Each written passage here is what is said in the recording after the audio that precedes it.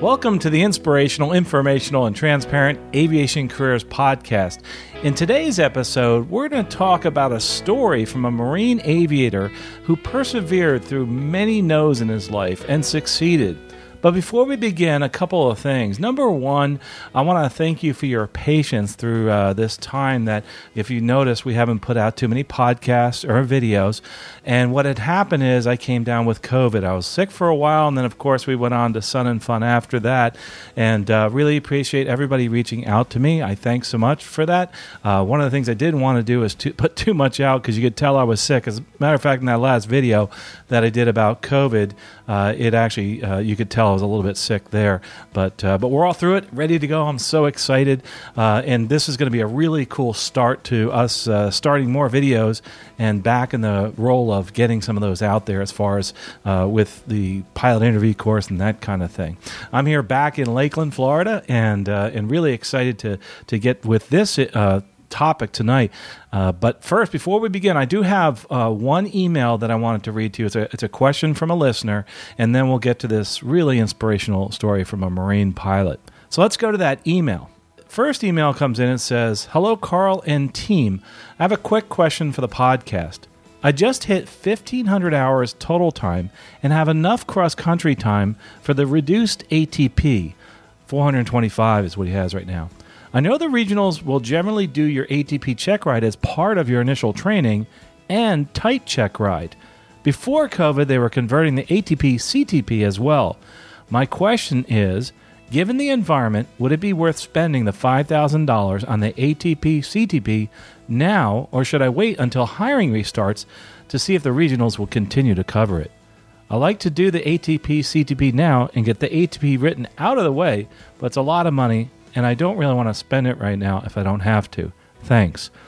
Well, this email came in January of this year, and here we are in May, and the hiring has started again.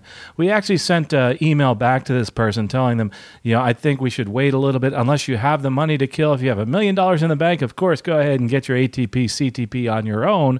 But no, I would suggest that you wait till they're hiring, which they are doing now. Again, you have to measure that with how much money you have. If it's something that you're done, you have everything, and you want to just do something else for your own edification, that's terrific. But right now, I would say, you probably want to hold off for a little bit on that ATP, CTP, especially now it's in May of 2021, and the airlines are hiring again. So that's pretty excited. And on that note, I'm really excited about what's happening with the airlines. I know that people are flying again. One of the cautionary tales, like I said, is going to be 2 to 5 years for the airlines to recover. It's going to be about 2 years till we start getting back into the profitability mode, which we're headed towards that right now. And I don't mean selling tickets, because selling tickets and flights, that has to do with what we're talking about, getting hired. But as far as the health of the airlines, they have to pay off all that debt that they incurred during the pandemic. So that's really important for them to get back on their feet again. But really positive cash flows happening again, March, April, May. We're seeing that with many of the different airlines. So it's a really exciting time. So I think in the next year or two, we'll see them recover and possibly pay back a lot of those bills and loans that they got from the government. So let's go on to the, hopefully that's answered your question. By the way, feedback at aviationcareerspodcast.com if you have a question or if you want to relate one of your inspirational stories. And that's what we're going to do today. And this comes in from a Marine pilot. And it's really, I love this story because it has to do with the video here. If you'll see in the back here, that's has to do with the squadron there. And we'll talk a little bit about that. Now on to our inspirational story, but first I want to actually thank our sponsor, Spartan School of Aeronautics and Technology. If you're ready for your aviation career to take off, visit spartan.edu to find out how you can accelerate your career in aviation. Established in 1928, Spartan College of Aeronautics and Technology is one of the nation's first technical training schools for aviation and pilots. Spartan College has trained over 100,000 pilots during its over 90-year history. With the purchase of 32 new Piper Archers, you'll train using the newest technology in the industry. To find out more, visit spartan.edu. Spartan College of Aeronautics and Technology will accelerate your aviation career and help you reach new heights. Also, Spartan School of Aeronautics and Technology is donating 50 scholarships guides. And that's that scholarships guide with over 120 scholarships. And you can get one for free going to aviationcareerspodcast.com/free. Use their coupon code SPARTAN. Now on to our story. So here, this listener mail is from an individual. And by the way, if you write us, I'll take out some of the information that is specific to you, some of the private information. So I have changed this a little bit, but for the most part, we read most of the emails because we want to be really transparent. There's just certain things that are private that we felt we shouldn't relate here. So here we go. It says, Carl, I've been listening to your podcast for a few years now, and I got to say you've been very inspirational to me. I greatly appreciate what you do for all of us. I finished listening to your episodes and always go accomplish something to move in the right direction. Thank you. I finally got around to emailing you because I was watching one of your YouTube episodes. It was great, by the way, and keep it up. And I saw a big VT3 patch on the shelf behind you. I was just curious what connection you had to the Red Knights and if you were an instructor here at one time. Well, on the whole VT3, that's this patch right here that we're talking about, the Red Knights. As far as my connection to the training squadron, interestingly enough, a lot of people that I work with are in that squadron, have been in that squadron. I even fly with people from that squadron. I've never taught there. I have taught military pilots as a contractor, but never actually taught in that squadron. And a lot of military pilots I work with, when they're actually leaving the military and trying to figure out what to do on their term leave and that type of thing. So that's really my connection, is just the fact that I've gotten these patches, by the way, here from people that visited me at air shows. And some of the people in that squadron have actually been in some of the air shows that I attend and that I announce in, and they were nice enough to give me those patches. I love patches and I love hats, so if you ever want to send me a gift, I love patches and hats. But a little history, by the way, let's talk a little history on the VT3 squadron. First of all, it's a training squadron, VT3, and was commissioned in May 1st, 1960 at South Whiting Field. Its primary mission at the time was to instruct student naval aviators in radio instruments, air-to-air gunnery, and formation flying. Air-to-air gunnery was discontinued in January of 1965, and familiarization and basic instrument training was added in its place. In 1973, VT3 moved to its present location at North Whiting Field. In 1980, VT3 became one of the few commands selected to be alternately commanded by Navy and Marine Corps officers. The Red Knights were honored again in 1994 when they became the Navy's only joint primary flight training squadron to include Air Force students and instructor pilots. Additionally, VT3 alternated between Navy, Air Force commanding officers from 1995 to 2014. Now, today, VT3 continues its legacy of joint training with a ready room of Navy, Marine Corps, Coast Guard, and Air Force instructor pilots. By the way, I'm going to have a link below. There's a big shout out to VT3 and the training squadron there. And a big shout out to VT3, by the way. All that you folks do, I think it's absolutely terrific. I'm one of your biggest fans. Anyway, let's continue on with the email. I hope you enjoyed that little history. If you want me to do some more of those, let me know. I just want to put that as an aside because I'm a big fan of VT3. He continues with his email. I'll be retiring out here in a couple years and plan on starting a career in the airlines after this. I plan on reaching out for some career advice when the time comes, or at least a little closer. I've heard a lot of inspirational stories on your show. I hope you have time to hear mine. I knew from a very young age that I wanted to be a pilot. As I remember back, there were a few things that worked together to spark my passion. My dad was in the Air Force and worked on F-15s. I was able to be around the aircraft regularly. We had a family friend who was an airline pilot and got me a discovery flight with the Young Eagles program. I know it seems trivial, but as a kid, I loved to build models of aircraft. My parents bought this paper airplane model kit. It was called White Wings, and I was so intrigued with how they flew and the aerodynamics behind it. But the pivotal moment was about 14 years old. We were stationed at Nellis, and the Thunderbirds used to practice north of Vegas all the time. I would sit on the roof and watch. One day I told myself, yep, that's what I'm going to do.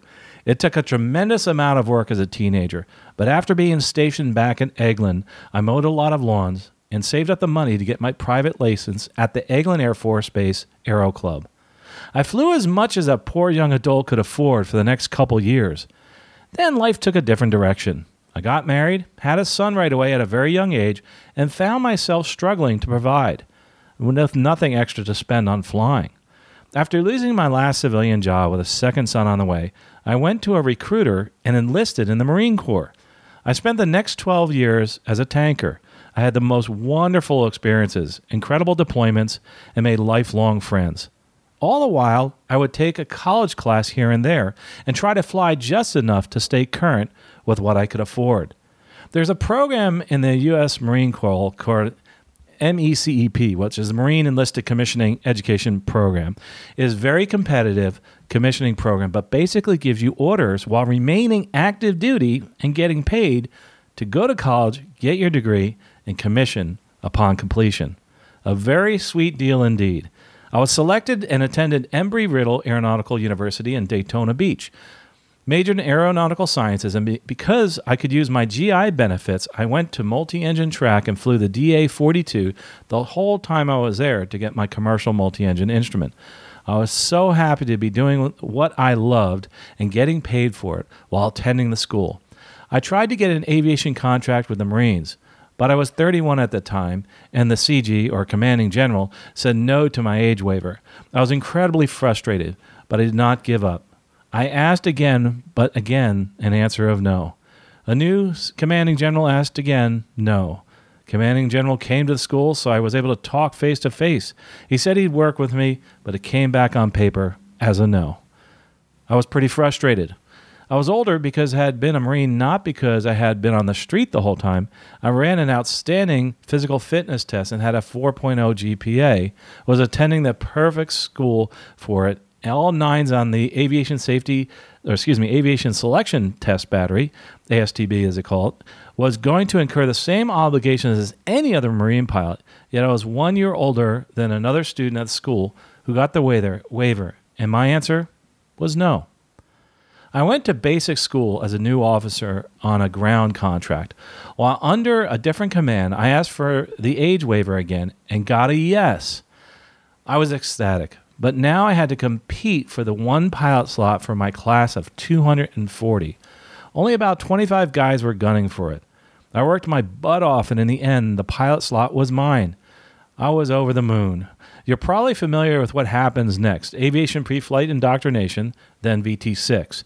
I knew from the start that the C-130 was where I wanted to be. I was very successful in primary. After all, I had been studying for this my whole life.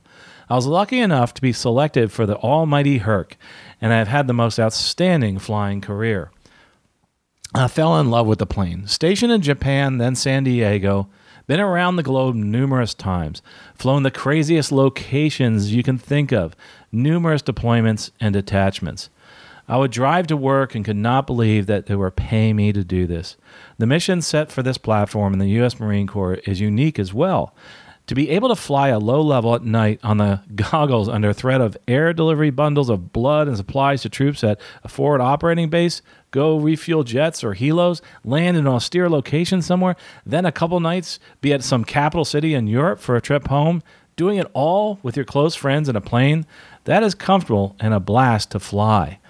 All good things come to an end, and I knew that I would get orders somewhere, so I asked for orders to come back to Whiting and instruct. So far, I have greatly enjoyed it. I owe the 2 years for the PCS, then I would be eligible to retire. I plan on flying for the airliners after. I'm looking forward to the next chapter, but certainly enjoying this one. Once again, love your show and all the work you do advancing our community. Thank you for all you do. Look forward to hearing from you. Well, Captain, I really appreciate that, and I appreciate any email like this. You truly are an inspiration for those that are listening here. If you're listening, you're watching this video, please take his information and his story to heart.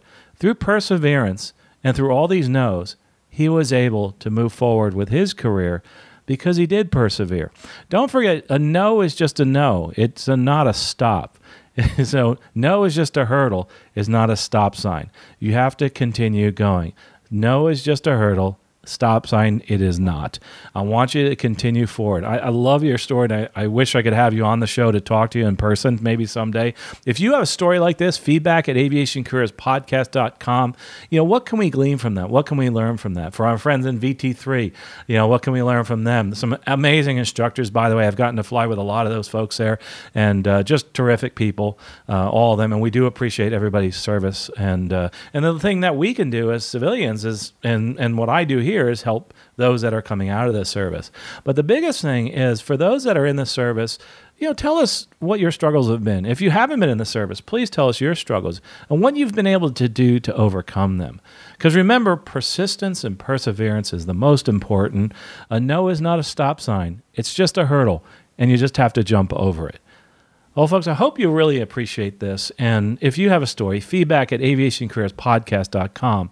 And if you're someone that wants to help out others move forward in their career, don't forget there's many ways to do that. And that's through our Patreon to Pay It Forward campaign, where we give away free scholarships guides. And people are asking me, do I really need a scholarship now? Things are moving forward so quickly. You need it even more. So go out there, get one of those free scholarships at aviationcareerspodcast.com/free. Tell your friends about it. We have a lot of them out there. I was absolutely amazed at the people that have come forth that want to give away scholarships guides for free. And a big shout out to our friends there and our sponsor of this show today, and that's Spartan School of Aeronautics. I really appreciate what they've done. You can go visit them at spartan.edu. Some terrific people, and you can find their coupon code. It's Spartan, and it's at aviationcareerspodcast.com/free. It shows you how to go out there and get the scholarships guide for free. But most importantly, when you've listened to that person's story, I hope it's inspired you to not stop there. Most importantly, it's just taking that next step. Knowing that no is just a hurdle, it's not a stop sign, and you can jump over that hurdle on your way to your success. But I really want you to do this for me. I want you to do something after you stop this. I want you to do something today, right now. It could be something really small if you're driving in the car, if you're listening on the podcast. Please do something now, like write it down. Do a memo and say, hey Siri, here's a memo.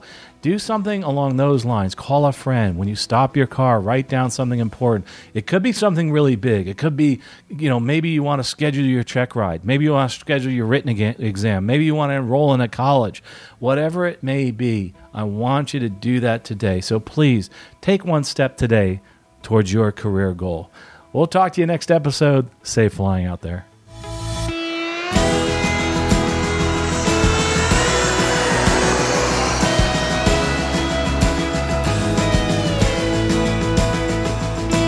You have been listening to Aviation Careers Podcast, an aviation podcast about living your dream and pursuing an exciting aviation career. This aviation podcast is produced by the Valeri Aviation Corporation. Although hosts or guests may receive compensation for products and services discussed in this podcast, compensation never influences our opinion. Before purchasing any product or service, you should always do your own research.